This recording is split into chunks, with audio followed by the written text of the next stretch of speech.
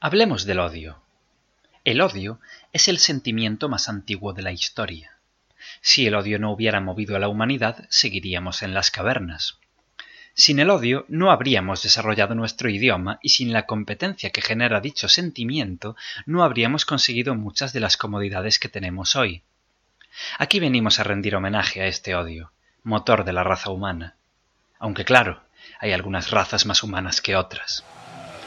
Los días de sacrificio han terminado. Ha empezado un nuevo orden.